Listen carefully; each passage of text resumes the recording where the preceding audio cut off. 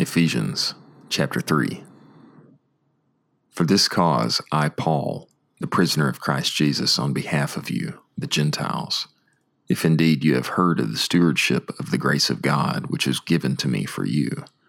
that by revelation the mystery was made known to me, as I have written previously in brief,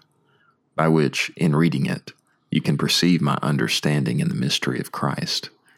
which in other generations was not made known to the sons of men, as it has now been revealed to his holy apostles and prophets in spirit, that in Christ Jesus the Gentiles are fellow heirs and fellow members of the body, and fellow partakers of the promise through the gospel, of which I became a minister according to the gift of the grace of God, which was given to me according to the operation of his power. To me, less than the least of all saints, was this grace given to announce to the Gentiles the unsearchable riches of Christ as the gospel, and to enlighten all that they may see what the economy of the mystery is, which throughout the ages has been hidden in God, who created all things, in order that now to the rulers and the authorities in the heavenlies the multifarious wisdom of God might be made known through the church, according to the eternal purpose which he made in Christ Jesus our Lord,